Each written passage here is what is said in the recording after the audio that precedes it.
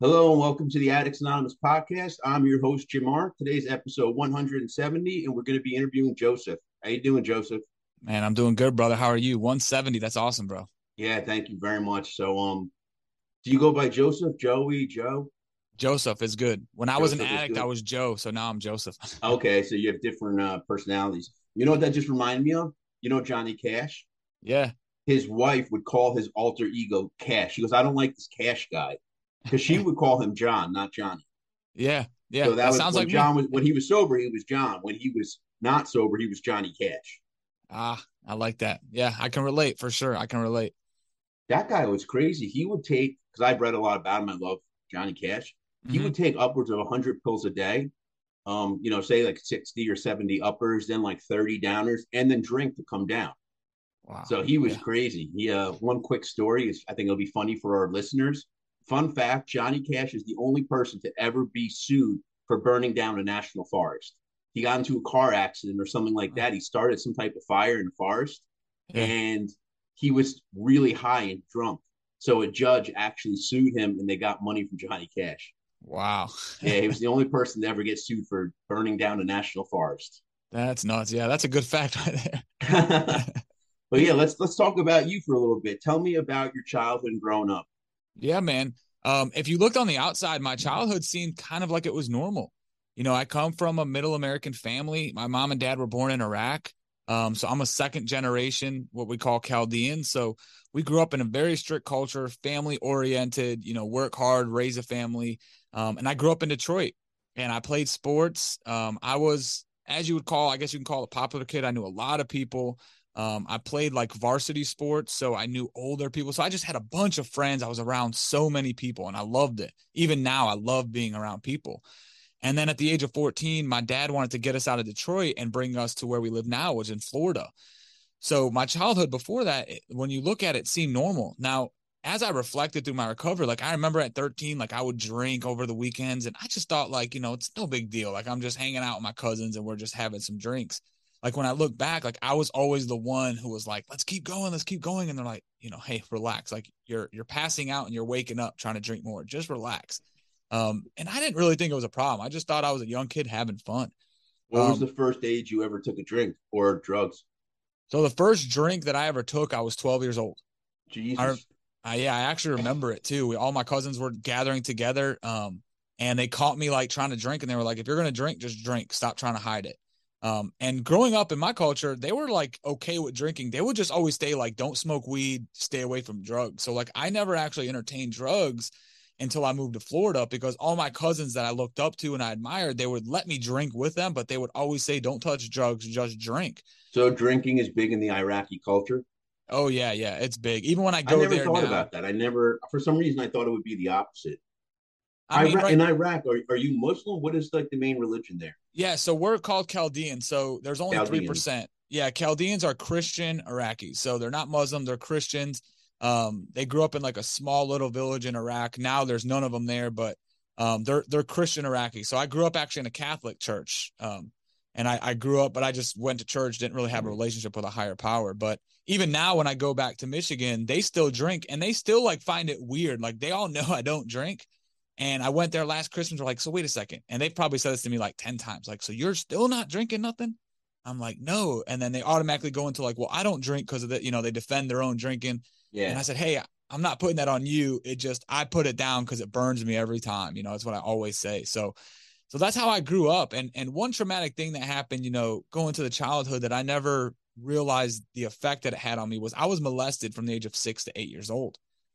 And what's crazy is I never thought it affected me. The one thing it did do for me though, was it when it happened, and I remember when the individual got caught, everything happened. I thought like people were gonna come to me and start talking to me about it, like we were gonna have like I was never like no one ever talked to me about it, and I just kind of brushed it aside. Like I don't think people ask me, do you think that's why you got high? That's not why.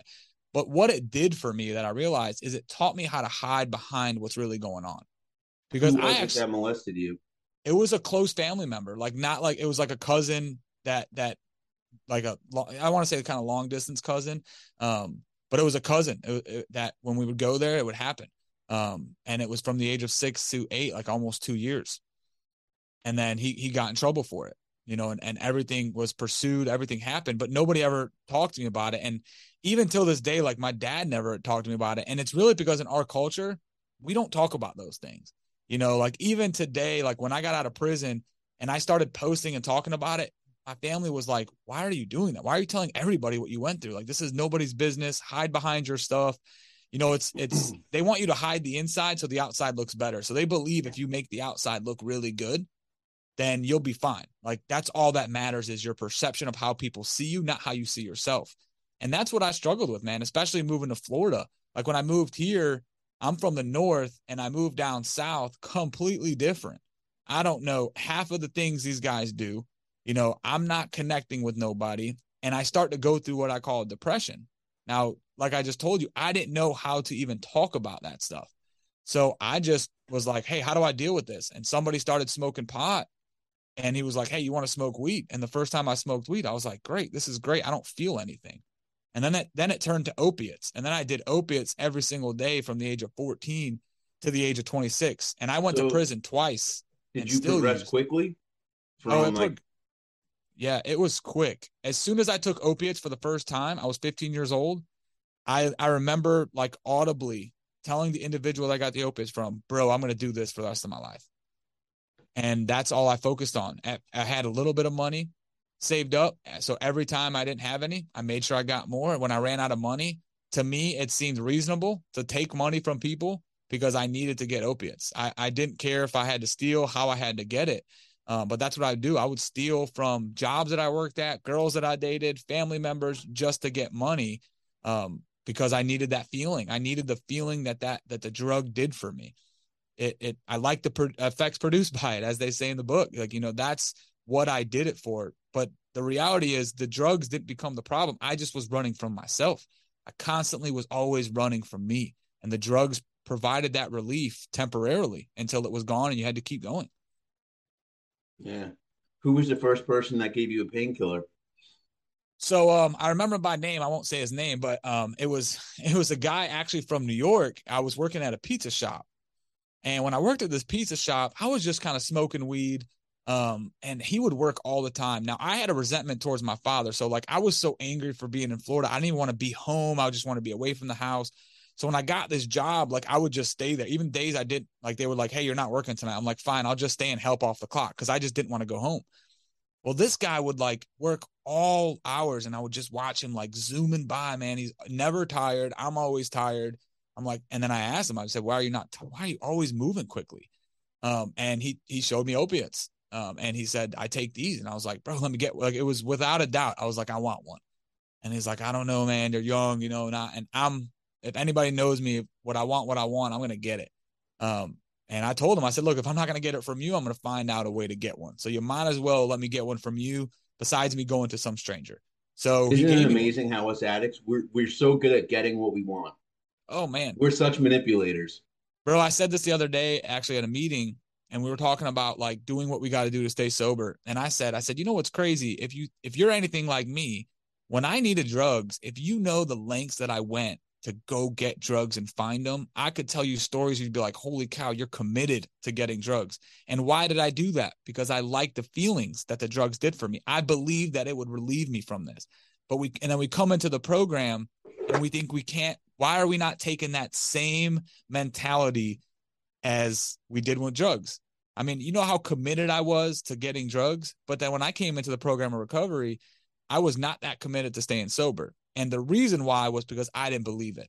I didn't believe that I deserved it. I didn't believe that it would work. And the first time in my life when I said, you know what, I believe this will work, I chased that just like I chased drugs. Why do you think you didn't deserve it? Well, because I compared myself to everybody else. I was a victim all the time. You know, I remember the first time I went to treatment, I came into the rooms and all these people talked about how great their life is. And this is the things that I did. And all I thought, because I'm so selfish and self-centered, especially coming to the rooms, you know, I created a lot of damage in my recovery, in my addiction. You know, I hurt a lot of people. I've been to prison. I was molested. These are things that I keep telling myself every single day. It's a story that I told myself about me. So when I walk into the rooms and you guys are talking about all these things that can help people, I'm like, it sounds great, but you don't know what I've done. You don't know who I am. You don't know what I've been through, which if anybody's in the program, you know, is the exact opposite. So when they would tell me to do these things, I didn't believe it would work for me because I would always say, I'm like, that worked for you, but you don't understand me. Like, you don't know who I am. You don't know what I've been through. You know, I got family members who won't even let me inside their house, and you're asking me to talk to a God of my understanding. Like, I don't even want to do that because why would God want to talk to me? Do you know how, like, I was the worst person? There's not an individual that I met in my addiction. And I mean this, like, there's not one that said, I'm glad I met this guy, because I created damage in every person's life that I hit. So I didn't believe that there was grace, there was forgiveness, I could change my story. I just continued telling myself, this is who I am. And I thought my past was who I was. You know, thankfully today I've learned the past is just things that I've done. And my story, when I came to the room, had a comma on it, not a period. I always thought it was a period, you know, like this is the end of my book. But I was just on chapter 4. I could still write another 15 chapters if I wanted to. And it was up to me what those chapters look like. I just didn't think there was more chapters in my life. That's a good one. That it ends with a comma, not a period. That's a Yeah. good one. I like what that represents. Yeah, it really does. Cause the journey could have started whenever I decided it would start, but I kept putting a period where a comma was placed, you know? So I just, when you're playing that victim card and you're looking at your past and your mistakes, you get in this place that you just think, I'm not worthy of anything you guys are talking about. You know, I just don't deserve it because I've been talking about all the stuff that happened to me and who I am and who I was, until I realized, like, you know what, that wasn't even me. I was just sick. You know, I don't even know who I am yet. Let me go on this journey to discover who I am. You know what I mean?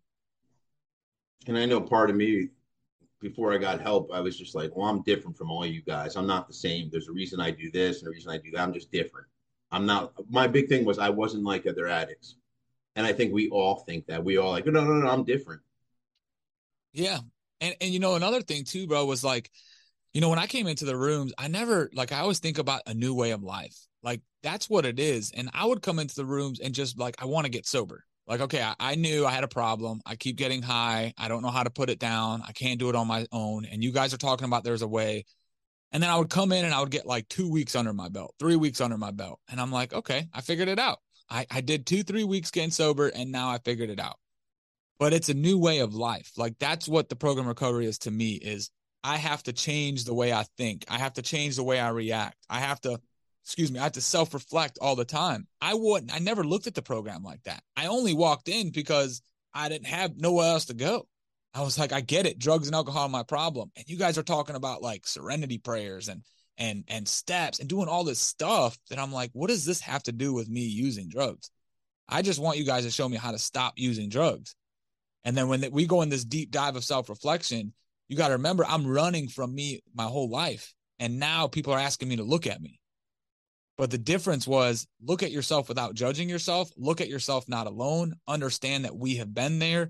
This is not who you are. All these things that I never understood. I was running from me, and now I got to come into and that's the hard part for people. You know, you've been running from your drugs and alcohol. If you're out there using, or you have an addiction, or you've been through it, drugs and alcohol are not the problem. They were a solution to our problem.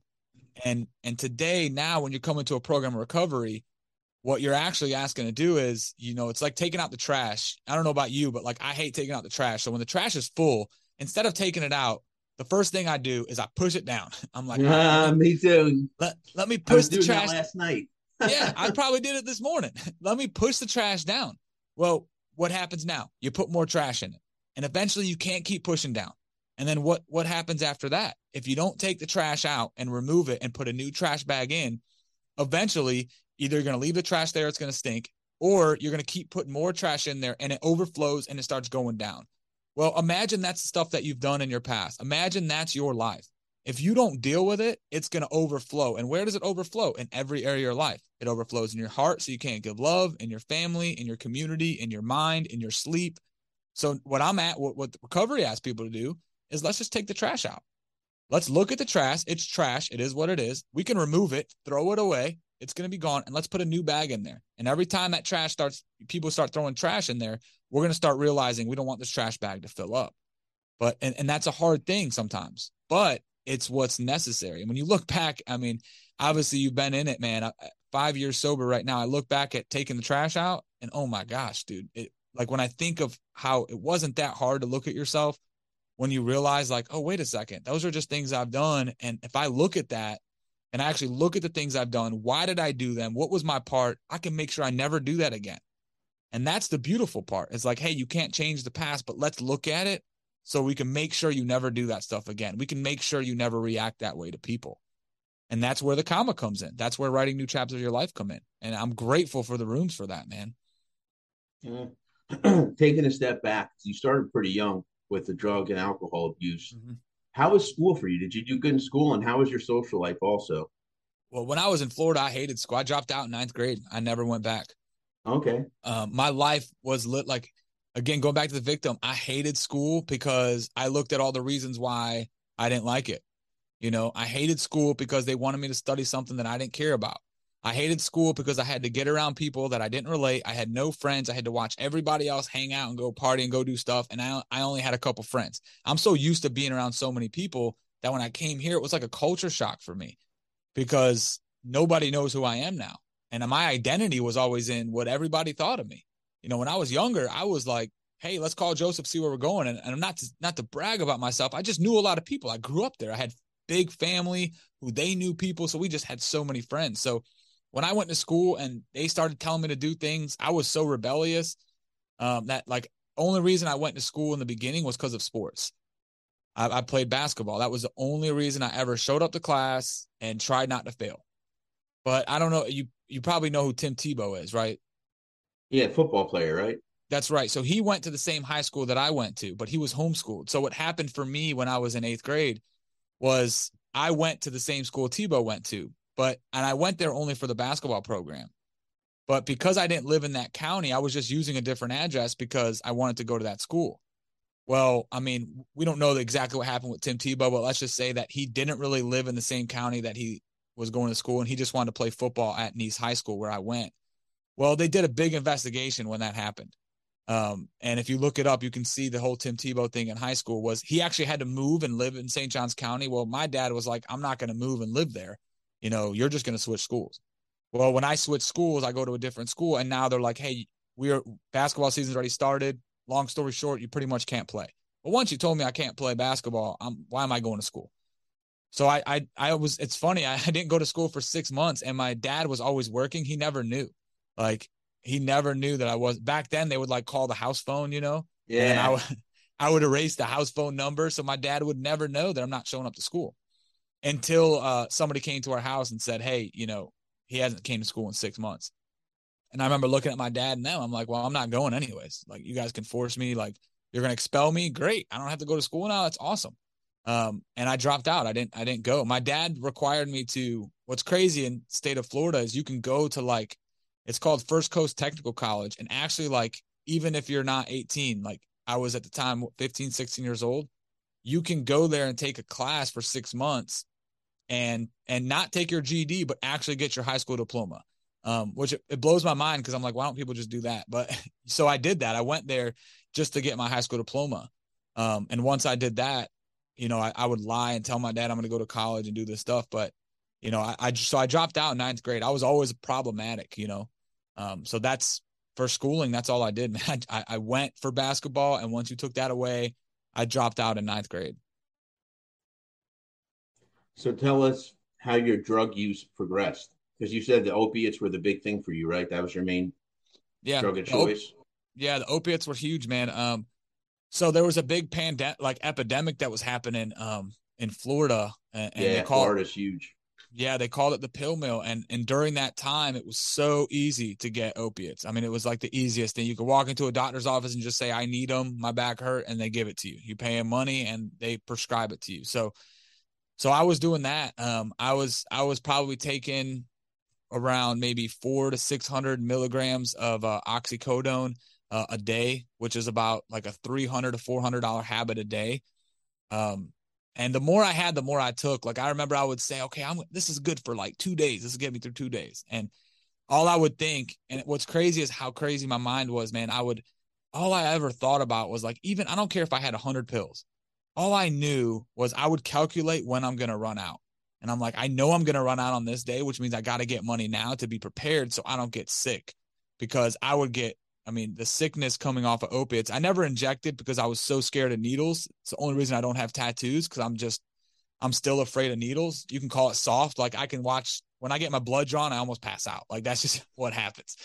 So it was a bad, I mean, like I said, 400 hours a day. There's no job that could actually like sustain that habit. So I would start stealing from parents, family members, pawning stuff, car hopping. I would go out at night, and if you left your car unlocked, I found it. Like, and this is literally what I would think. This is a gift to me. That's great. I'm so glad you did that. I didn't really care who I was hurting. I didn't care the lives that I was destroying. I didn't care the people who had to wake up to a damaged vehicle because I had to take their money. I just cared about what I wanted. And eventually that led me to prison. I got arrested when I was 18 years old. And it was mainly for just pawning stuff. I would go to the pawn shop with my ID, fingerprint, everything, not caring. And eventually I got arrested for, it was 12 different felonies, for dealing in stolen property, false verification ownership. When you pawn something in Florida, you get 4 felonies for each item that you pawn. Plus I had a burglary that I got caught in. I broke into somebody that I knew, like it was actually like a close friends of the family, broke into their home. I cut myself. And when I was arrested, they brought up 4 new charges for burglary. So here I am at 18 years old, sitting in the county jail. And I ended up getting 2 years, 2 years in Florida State Prison at that time. That must have been rough. Yeah. What's crazy is, so I went to prison twice. I went back when I was 22. That was more rough than the 18-year-old, because the 18-year-old me, man, it was as crazy as it sounds. I was still like, you can't touch me. That was my thought. I was like, big deal. You sent me to prison. Okay. I'm going to hang out here. And it was like tough. I was still a young kid in my mind. So like, yeah, like I miss being home. But like, I just got accustomed to living in prison. And as crazy as it sounds, I was just like, okay, this is just something I have to do, kill the time. At least I'm going home one day.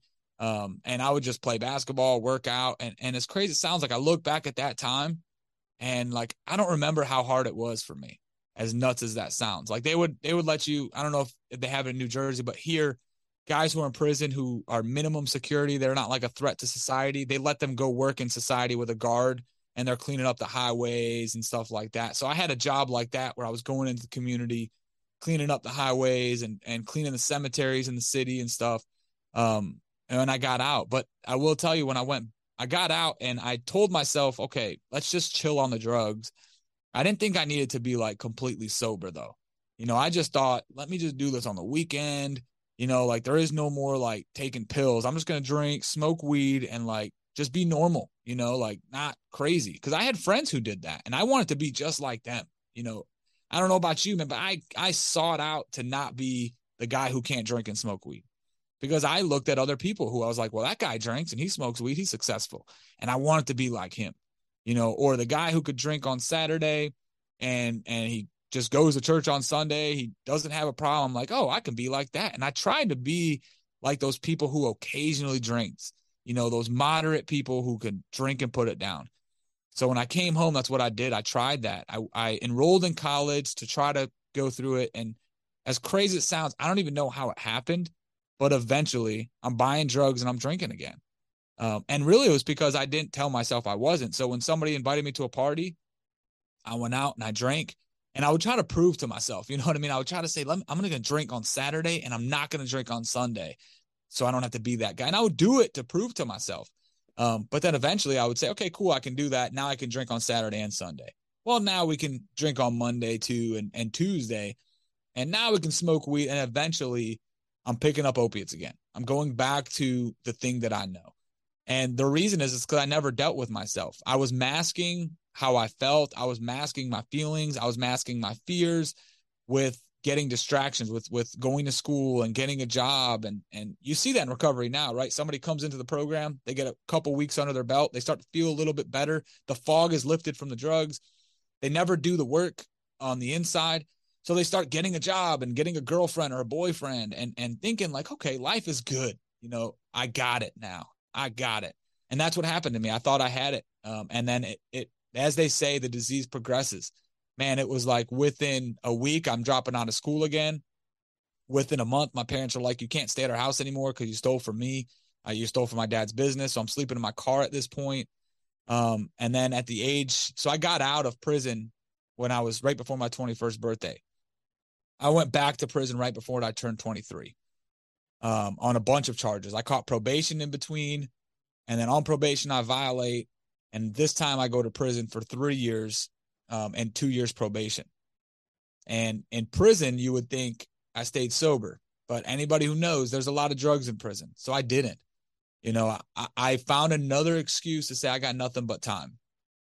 And I got high every day until January 23rd, 2016. My sobriety date's the 24th.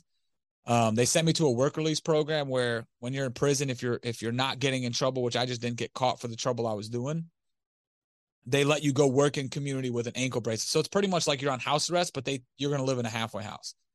And they sent me back on January 23rd, and I sat in a 10 by 10 cell. And I remember just thinking at that moment, for the first time in my life, I don't know if I know how to stay sober. And that's what it took. It took me to say, I knew if I got out of that 10 by 10 cell, I knew I would want to go get drugs and probably do it. But I knew I didn't want to. Like, it was such a weird thing that I didn't understand. And it was the understanding that I'm powerless. That was the first time I realized I was powerless. And all I did was I got on my knees and I prayed. I prayed and I cried like a baby. It was the first time I think I was honest with myself to say, hey, I got a problem. I don't even know how to, I think I threw my pride and my ego aside. And I said, you don't know nothing. You're scared. And I had to reach out a hand for help.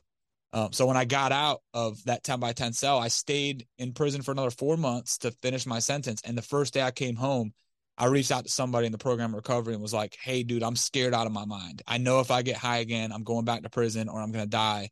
And I don't want that. Can you help me? And that's what it took for me to actually come and start my journey of recovery. So let's talk about that. So you realized you were powerless. What was the next step after that? What did you do? I turned my will over to care of God as I understood him. You know, one thing is even today, man, I love to take my will back. I love to run the show. You know, if everybody would just do what I want them to do. And it's crazy because as I started the program and I would talk to my sponsor at the time and we're going through these steps, I never realized how much I wanted to run the show. I wanted to be in control of my life. And once I realized that I am not in control of my life anymore, it was scary, but it was also like a weight lifted. Like if something happens in my life, it's not because of me. It has nothing to do with me. I use the analogy. It's like being in a rowboat with God. I row and I let God steer. And for me, it wasn't hard to turn my life over to a care of God as I understood him because I knew there was a higher power. I knew there was a God. And the reality was I was scared of running my own life. If you look at my life on my will, I mean, from 14 to 26, all you see is damage. All you see is hurt. All you see is no guidance. There's a bunch of pain. I'm just a wrecking ball. So why would I want to control my life anymore? And I've always tried to. I tried to not do drugs. I tried to maybe go to school, drink on the week. I've tried every way to run the show. And it didn't work for me. And I'll be honest with you, man, I was so scared. For the first time in my life, I remember saying it, like, I respect drugs and alcohol. I got so much respect for it because that thing is powerful. And like, I don't even want to mess with it. It's like getting in a fight with a guy who's 400 pounds. Like, imagine you got to box Canelo or you got to get in a boxing ring with Conor McGregor. You're almost like, dude, I don't want to fight you. You know, and that's what I had to do. I had to turn my will over to God and say, okay, God, I'm giving my life to you and let you orchestrate my life. I'm going to row, but anything that happens in my life, it's because of you. You're pretty much connecting the dots in my life, put people in my life to get me out of myself, you know, and that's where I start to turn the will over, you know. So I just had to make a decision. And then my next thing I had to do was just turn my will over to God as I understand him. How did your inventory come along? So it's crazy about my inventory, man, is when I started on the 4-step, and I remember my sponsor had talked to me and he said, hey, anybody who you feel when you think of their name makes you angry. And I remember thinking, well, look, I'm more angry at myself. than I am at anybody else. Because everybody that kind of pissed me off, like a boss that fired me, or the girlfriend that dumped me, or my dad for kicking me out, like I deserved it. Like I don't even know if I'm mad at them. And I remember treating it like it was homework instead of reflection. So I had a hard time actually. Like I just put myself on there first because I had a hard time really understanding, like, am I really angry at people? And it took through some prayer. It took me actually reading through, like I read through the 12 and 12 to help me really understand what a resentment is. So it actually took me to process my thoughts. And then all of a sudden, and this goes to prayer too, like my sponsor would tell me, hey, pray about it. Ask God to show you these things. So I started to, like, the first person I put down was my dad. And then I started realizing, like, there is some people that I have blamed for why I am where I am. The guy who introduced me to drugs, my dad for moving me to Florida. I blame the girl who told me that I wanted to get sober one time. And I said, let's go to treatment. And she was like, no, let's not go to treatment. I can find a way. We'll get sober together. And I listened to her. So I blamed her for why I never went. And then I started realizing, like, wow, I don't even understand how I was doing this stuff until I slowed down to reflect. So when I did the inventory, it definitely made me slow down to understand. The best part of it when you get to see your part, because some of the stuff, it was hard for me to see my part. It was hard for me to see, what's my part in my dad moving me here? Like that has nothing to do with me. But how I reacted was definitely my part. How I maybe could have opened the door and had a conversation with my dad. Just because he didn't talk to me, I could have talked to him. So there's a lot of things I could have done differently, which that's the way people need to live their lives. Is when you're mad at somebody, the best thing to do is look at yourself. But we don't want to do that because we want to blame them. And that goes back to me running the show. I want to be the guy who, if you do this, you do that, you do this, my life will be better. So the one thing that was important for me on my inventory, though, is when I met with my sponsor, we sat down to do the inventory, and I do this with all the guys that I work with.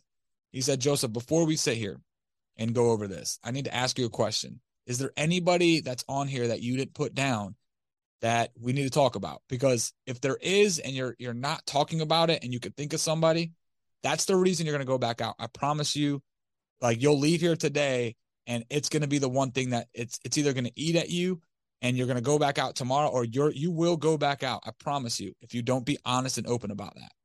And as soon as he said it, I knew it was when I was molested, when I was 6 years old. I didn't put that person down on paper because I didn't want to talk about it, because I've never talked about it before.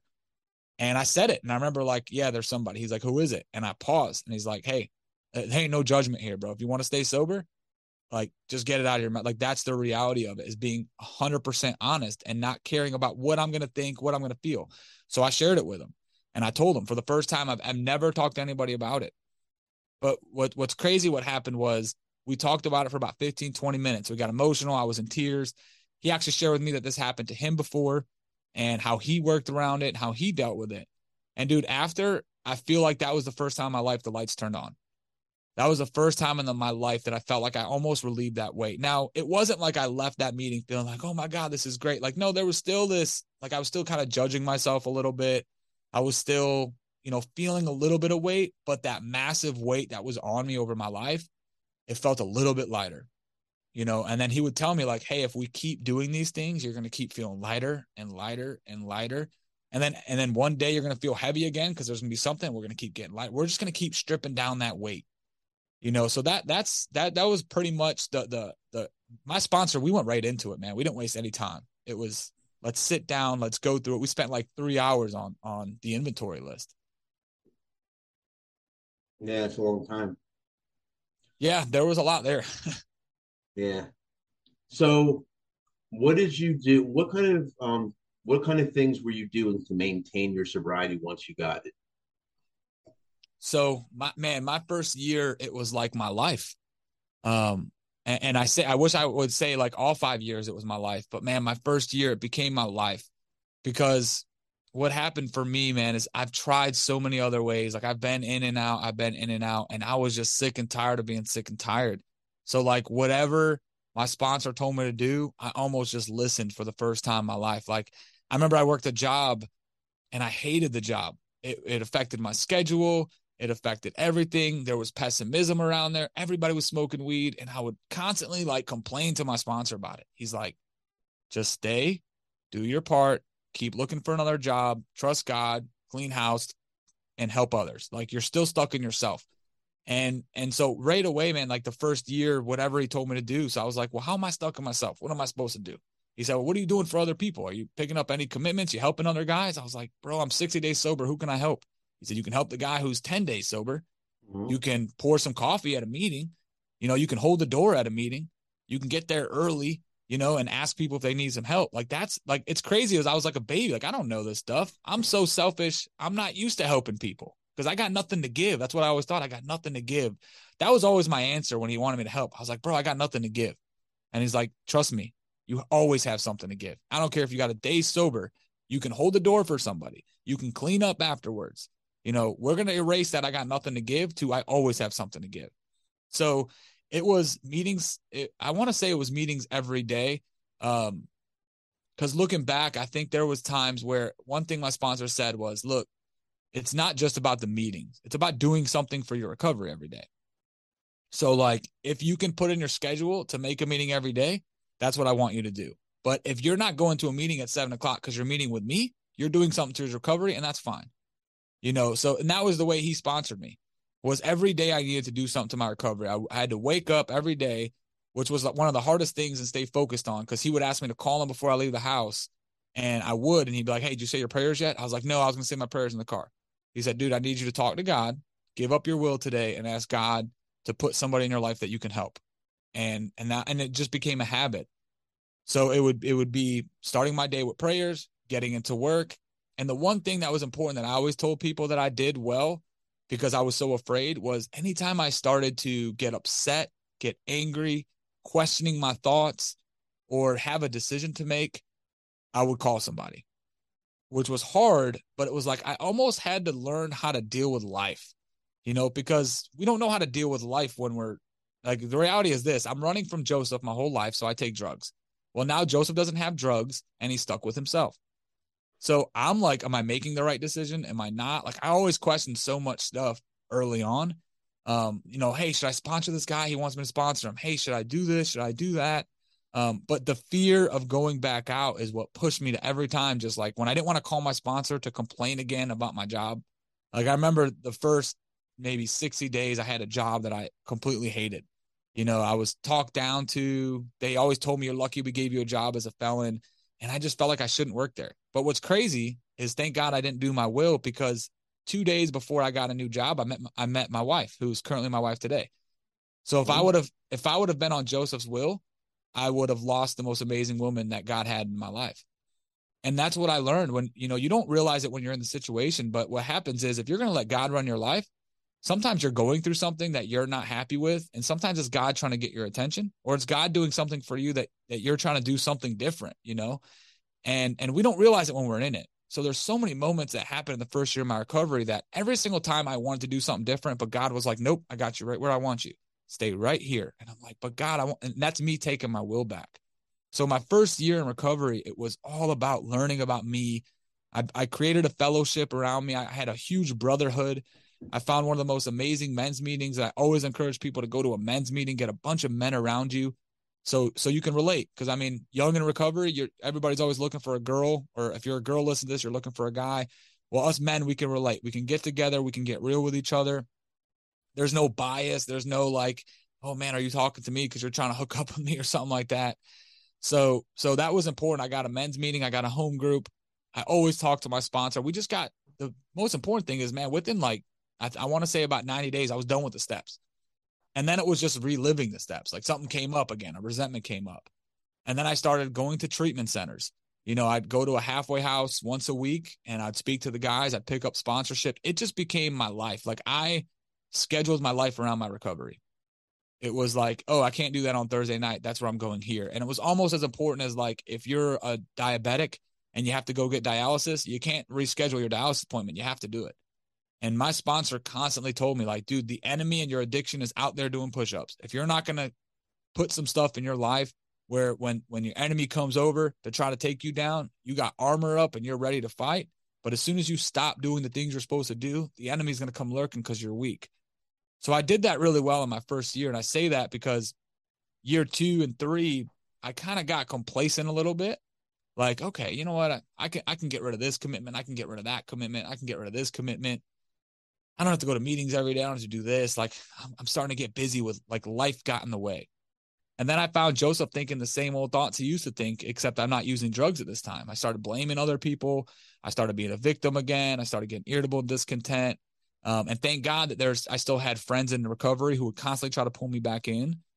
And what they would do is they would just say, hey, bro, you need to, like, at least come to a meeting. You know what I mean? Like, I know COVID is here and all this, but, like, they're doing meetings. Like, you haven't been around in a minute. Like, so I came right back in. And then at the first meeting I came to, I was like, oh my God, like, I got emotional. I was like, I can't believe I haven't, like, I missed it. You know, I didn't realize how much I missed that fellowship, how much I missed that. Like, it was my people. These were my people, and I haven't seen them in so long. And then I got right back in and started moving forward again. That's great, man. So what type of stuff you doing nowadays? How's life nowadays with the family and work and all that? How's sobriety treating you? Well, the reality is life is still happening. I'm just reacting to problems differently. That's how sobriety, like, I laugh because I'm like, man, AA's messed us up because, you know, I'm AA is the program that I'm in, but recovery or doing the steps, whatever. I say it messed us up because, like, anytime something happens in our life, we can't, like, start blaming other, like, it's just like I'm programmed now, you know, that I can't blame the situations. I'm like, no, that's just life. You know, I can't blame somebody, you know, stealing from me. I'm like, they didn't steal from me. They just stole. I'm taking things personal. It's not about you. You know, I'm programmed to think that way, and that I'm actually grateful for that. You know, if you would have took me back 6 years ago and told me that I'm gonna have the life that I have today, I would have, like, laughed. I'd be like, there's no way that this guy could have this life. So my life today, I mean, I'm married. My wife, we have 5 kids all together. So she had 3 kids from a previous marriage, and we have 2 together. I'm a business owner. I got 16 employees that I pretty much operate. You know, it's a 7-figure fence company here in Jacksonville, which is another, like, crazy thing. Like, even when I say it, I'm like, I don't even get it. But God is constantly doing for me, man, what I can't do for myself. It's really the truth of my life today. It's not a testament of me, you know, because, like, I dropped out in 9th grade. You know, I shouldn't have what I have. Like, sometimes I'm like, man, it's crazy that I have what I have. Like, yes, I work hard. Yes, you know, I hustle. Yes, I lead. Yes, I do that. But, like, man, there's God all over my story. You know, and I couldn't say this story without saying that, because people will look at me, or people will look at you, or they'll hear stories and, like, that's you. I'm like, no, no, no, that's God using somebody, and God wants to use you too. And all I've done was constantly give my will back to him and say, okay, you know, I didn't know nothing about fence, man. I knew nothing about fence. Like, I worked for a fence company for 6 months, and I started putting up fence for, like, on the side and just figuring it out. And somehow God took that guy to running a 16 employee business with doing 7 figures in less than 4 years. Like, that's nuts. That's not me. Like, if people hear that, I'm like, dude, it's just God putting pieces together. Like, I put in work, but God put pieces together. So today I do, like, the business is almost operating itself. We actually just got rid of, like, one of my assistants. So I'm rehiring somebody there. So dealing with that kind of stuff, you know, obviously with 5 kids, there's struggles all over the place. We got teenagers, we got babies, you know, so there's problems everywhere. My character defects are constantly popping up. But every day, man, I want to look in the mirror. Like, when I'm feeling bothered by something that's going on in the house or in my marriage, I'm just constantly looking at myself, because the reality is, like, if I'm going to get mad at my wife for responding a certain way, I can't change her. And now I'm focused on something I can't change. And now I'm going back down that road. I'm always afraid of that. Like, we were joking before we got on here, you know, people call me Joseph, and the old me was Joe. I was always known by Joe. And the reality is, I know Joe still wants to come back. Like, I always feel like Joe's trying to fight Joseph to come back. And then there's some things, like, and he comes back through my defects. So when I start getting angry and blaming people, I laugh, and I'm like, that's Joe trying to come back. You know, okay, Joe, let me look at why you're trying to come back. Oh, you're coming back because I was being selfish when my wife asked me to clean the dishes when I was watching football, and all I cared about was me. And I got upset at her, you know, which some people be like, man, it's almost like you're putting yourself down. I'm like, no, no, no. I'm always getting better. I'm always realizing in ways in my life that I can get better. I don't want to be a 7-figure business owner, but a $10 husband. I don't want to be a 7-figure business owner, but a $10 father, or even a 7-figure business owner and a $10 man in recovery. You know, and right now, where I'm at in my life, my business is operating itself. So thankfully, financially, it can be there. So I'm trying to, like, husband and father is what I am first. But right now, the journey that I'm on, which is Let's Get Real, is talking about the stuff that you and I are talking about, man. I want to give people a platform. Nowadays, in recovery, it's so easy for us to get real. Like when we come in, because like we're scared, we're facing death. Sometimes we're facing like something very traumatic where if we don't get real, we go back out, that could either lead us to jail or death. But how many people in the world today are dealing with something similar to an addiction, but they're not treating it like it's their life? They're afraid to have real conversations. They're afraid to say, hey, bro, I'm struggling in my marriage. Can I talk to you about something I'm going through? Or, hey, I'm a father and I'm struggling with my son, because especially with men, like we don't want to talk about this stuff. We don't want to talk about the things that we're going through. Because why? We want to act like everything's okay. We want to act like, man, everything's fine. Who's going to listen to me? I don't want to complain about my stuff. And, I don't need to talk about it. Everything's good. Everything's good. Yeah. How are you doing, bro? I'm good. And I want people to just get real. So I always say I'm vulnerable, to give people permission to be vulnerable to me as well. And right now, the journey I'm on is I'm working with guys in recovery. I'm working with guys coming out of prisons. I'm currently going back into the prisons. It was funny. I went the other day to get fingerprinted at the same place that I was shackled in, and that was a trip. So just doing those things, I'm trying to help people in the way that I've overcome, because I'm still selfish and self-centered. And the truth is every day, if I'm not doing something for other people, I'm just stuck in myself, and I hate it. I hate being stuck in myself, but I'm always going back to it, as crazy as it sounds. It's like, I hate just thinking about me, because it's like, what good is that doing for me? And then I think that's where depression hits. I think if you ever talk to somebody who's dealing with depression, or who they're sad, or they're saying their life is not great, you're going to hear all the things in their life that they're not happy about themselves, because they're stuck in themselves. But it's hard for me to find somebody who's doing something for other people and constantly just thinking about, how can I help other people? Like, even if you're working a 9 to 5, like, is there something you can do for other people? And if you're focused on helping other people, that's when I feel like you learn to love yourself. And that's the journey I'm on right now. I want to be a living example that anything is possible. There's no excuse. Even felons coming out, they're so afraid of getting a job, because they're like, dude, I can't get a job, or I can't rent a house. I'm like, you're right. Sometimes it's harder for you to find a job. Sometimes it's harder for you to rent a house. But what are we going to do with that now? Like, you want to live in prison the rest of your life? I mean, you can still find a job. I did. You can still find a home. I did. And here's what I did to do it. You just got to put in the work. And that's the mission that I'm on right now, man. I'm like fired up out of my mind talking to people, because I think it's a real thing. I think people don't want to get real. People are hiding behind something. We're in this world of all the external stuff, like, okay, what about the car that I buy, and this that I buy, and that, and I'm always deep, like, okay, why do you want that? My wife was talking to our daughter the other day. This was actually last night. And my daughter said, I want to get all A's in college. But she doesn't know why. Like, why do you want to get all, like, I know some people will just end with, I want to get all A's. Well, why do you want to get all A's? Because I want to prove that I'm good enough. Okay, is there other ways you can prove that you're good enough? Or is it just through, like, because the real reason why people want what they want, there's a root to it. I want to be successful. What does success look like? I want to ask more questions behind people's whys. I want to ask more questions behind why people do what they do every day, because that's going to help you become the most authentic version of who you are. So this is just the mission that I'm on, man. Just talking about this stuff. Like, I love getting on podcasts, because my hope is that somebody will reach out to me that hears this. And I mean it. Like, I'm hoping someone will say, bro, I heard what you said, and there's an area in my life I'm struggling with today that, like, I'm just kind of feeling down on myself, or I'm dealing with marriage issues, or I'm dealing with a son in recovery. I had somebody call me the other day that said they heard a TikTok of mine, and his son just went to jail, and he doesn't know how to deal with it. And we got to talk for 30 minutes for me to just encourage him, give him a different perspective, and show him, like, hey, look, your son's got hope. That's the stuff that I want to do, because that's my new drug. It's my new dope. I'm chasing it like I chase drugs. So tell us a little bit about your podcast. Yeah, so the podcast is called Let's Get Real. Sorry, and the main purpose of it is, so about a year ago, man, I said, I wanted to share a message. I knew that I wanted to talk about my story, because I believed God was all over the story. And I used to love, like, when I first got sober, I would listen to podcasts all the time. I would hear people that got out of prison that I could relate to, And I would almost find hope in what they like in their stories. I'm like, oh, that dude was in prison. Oh, that guy was a drug addict. And look, he made it. Like I was looking for some sense of hope. And I was also looking for like another perspective.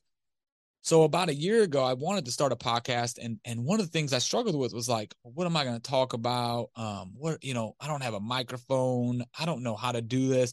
So I allowed all my fears to stop me from doing it. Well, eventually I heard something on a podcast where someone was like, if you really want to do something, you just do it and you figure it out along the way. So then, like, if you go back to my podcast, my first episode was my story. I was recording it on AirPods while I was driving in my truck. And I didn't really care so much about the audio. I wasn't thinking so much about who's going to hear it. I just wanted to do it. And then I started talking about topics that was important to me. Well, what I found was I'm just one person. I have one perspective. And what I fell in love with was bringing people on to share their stories, because I love listening to people's stories. And again, like a lot of people might relate to me, but there's some things that maybe somebody would hear my story and that you can only say so much about your story. But I want to bring different people on, different perspectives, different walks of life, where people who have overcome some stuff and got real with themselves, they had to face, maybe it's a childhood demon, maybe they faced their addiction. I had a couple people on here who were victims of human trafficking, who are living a life today and using their past and creating a purpose for it. So that's the mission of Let's Get Real. It's to talk about real life situations, people who are dealing with real stuff, even still now that that people look at maybe me now, they're like, oh, 7 figures, 5 years sober, he's great. I'm like, man, I'm dealing with marriage, stuff that we deal with every day, business. I'm still dealing with problems, and this is how I'm overcoming them. So like I want people to see themselves as, what, there's hope. There's somebody out there who is an addict just like me. Maybe you're 30 days sober and you listen to my podcast and you hear somebody who talks about what they did when they were 30 days sober, just to give that little bit of hope, just to give that little bit of inspiration. So that's the purpose of the podcast. I love the conversations too, that you get to meet people that come on there, and then I get to connect with people. People hear it and they send me a message and I get to connect with them. And that's what I'm looking for. I'm trying to build a community, man. I'm trying to build people around the whole Let's Get Real mantra of like, hey, let's sit down and let's talk about what we're really going through. Somebody talked to me the other day and told me he was married. He's dealing with a pornography problem, that he found himself wanting to cheat on his wife now because he's dealing with pornography. And like, it sounds so deep that people don't want to talk about that stuff. But like, this is a real situation this guy's going through. And he was like, I didn't know who to talk to because I was afraid if I brought that up to somebody, they would judge me. But when I heard you talking about the real life stuff and being authentic and being vulnerable, like I figured I might as well reach out. And I was so grateful for that, because I was like, now that's why I do it. I do it because I'm hoping that the thing that you're struggling with today allows you to either open up to me or to somebody so you can create that change in your life, man. Awesome, man. So yeah, I got one last question for you. Yeah. Do you have any advice for people watching and listening? Yeah, so that question would be tough, but because everybody's in a different walk of life. But to answer the question in context, for anybody listening right now, my biggest message is, what is it that you're going through in your life today? What is it that you're masking that you need to talk to somebody about? I think today in our life right now, we're so busy on the external. We're so busy on chasing something and working towards something, but not knowing why we're chasing it and losing ourselves in the process. I would encourage somebody to begin with the end in mind. I want you to picture yourself. And if you're not driving right now and you're somewhere where you can, I want you to close your eyes and take yourself inside of a church and imagine you are walking into a church. Everybody's dressed in black. It's a funeral. You walk up to the front. It's a casket. You are there. You are in your casket. You only get one life. One day you're going to be either in a casket, in an urn, wherever. It's going to happen. What do you want people to say about you when you die? This is the stuff you need to focus on. Because we get so lost in working towards our goals, working towards making money, I got to get married, I got to get a job, I got to get a degree, all the stuff that you're working towards. The last thing I ever want anybody to do is lose themselves. You can still work towards those things. It's not a bad thing. But who do you become in the process of that? And begin with the end in mind is so important, because like for me, for example, if my wife were to speak, I want her to say, I provided for my family. I was supportive of her and her decisions. I was a good father, that I loved her every single day, that I admired her. So guess what I get to do? I get to focus on that every day. When I'm home, I'm literally living an intentional life focused on being that husband. business owners, same thing. I mean, in every walk of life, you can still chase the goals you want, but who do you want to become in the process? This is what I would encourage you to do. Maybe write it down on a piece of paper. If you're a video, you want notes, whatever you can do to write that down, who you want to become. And every day, just focus on being that person and watch how you'll actually get the goals quicker because you're not losing yourself in it. You're becoming yourself and then chase your dreams and goals. So that's the one piece of advice that I would give to people today. It's pretty good advice. It helped me, man. It changed my life. Yeah, seems like you're doing good, man. Glad that you're doing so well. Yeah, I wouldn't say I'm doing good. I'm blessed, bro. That's the reality of it. I have a different perspective on my life today. I still deal with stuff. I'm sober. I'm sober minded. My problems are just different problems today, and I just react to them differently. I'm still dealing with life. It's not like life is not coming to me. We still got so many things in our lives that we got to face. But today, I'm facing them with an authentic individual. I'm not blaming people. Not all the time. I have to get called out on it. I'm hard headed. But I have some tools in my life that just allow me to say, hey, how can I look at this different? How can I not create more damage in my life? And then just continue to move forward. So, did you have anything else you want to throw in? No, the last thing I'd say, man, if people want to connect with me, they can connect with me on social media platforms. It's Joseph Kajy, Kajy. I'm on Instagram, TikTok, Facebook. And when I say connect with me, I don't mean just like follow me. Like for sure, follow me, check out the stuff that I post on there. But I would love to connect with you in my messages. If you relate to something and shoot me a message, I 100% respond to everybody. And there's times I start creating Zoom calls to talking to people. So that's what I'd like. If somebody heard something today that says, Joseph, I want to talk with you. There's some things that I feel comfortable. Like I'll chat with you since I don't know you. Like I'm hoping you do that. I'm hoping that's the purpose and that's what comes out of today. I really appreciate you doing this today. I think it's been a great interview. How do you feel? Dude, I feel like I'm leaving a meeting. I'm fired up. I'm rejuvenated. Like I'm ready to talk to some people. You know what I mean? Yeah, that's what I like doing this. Like I said, like we were talking about earlier, this is pretty much like a speaker meeting, but you're just reaching hopefully a wider audience. Yeah, yeah. And I appreciate you for creating the platform, man. 170 episodes. Dude, it takes a lot of work to do that. So like if somebody's hearing this, dude, and someone's gonna get something from it, whether it's me or you, but you giving that to people today, I admire it, I respect it, man. So thank you for giving me this platform. Thank you, man. That means a lot. It really does. I'm not gonna lie, I like hearing, that it helps people and shit like that.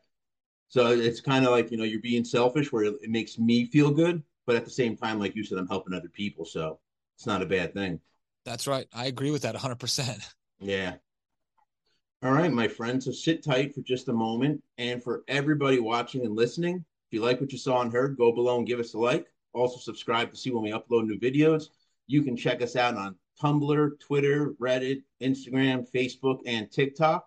I also suggest taking a look at our website, which is www.addicts-anonymous.com. There you will find plenty of resources as well as free literature. So, again, I hope you enjoyed today. And until next time.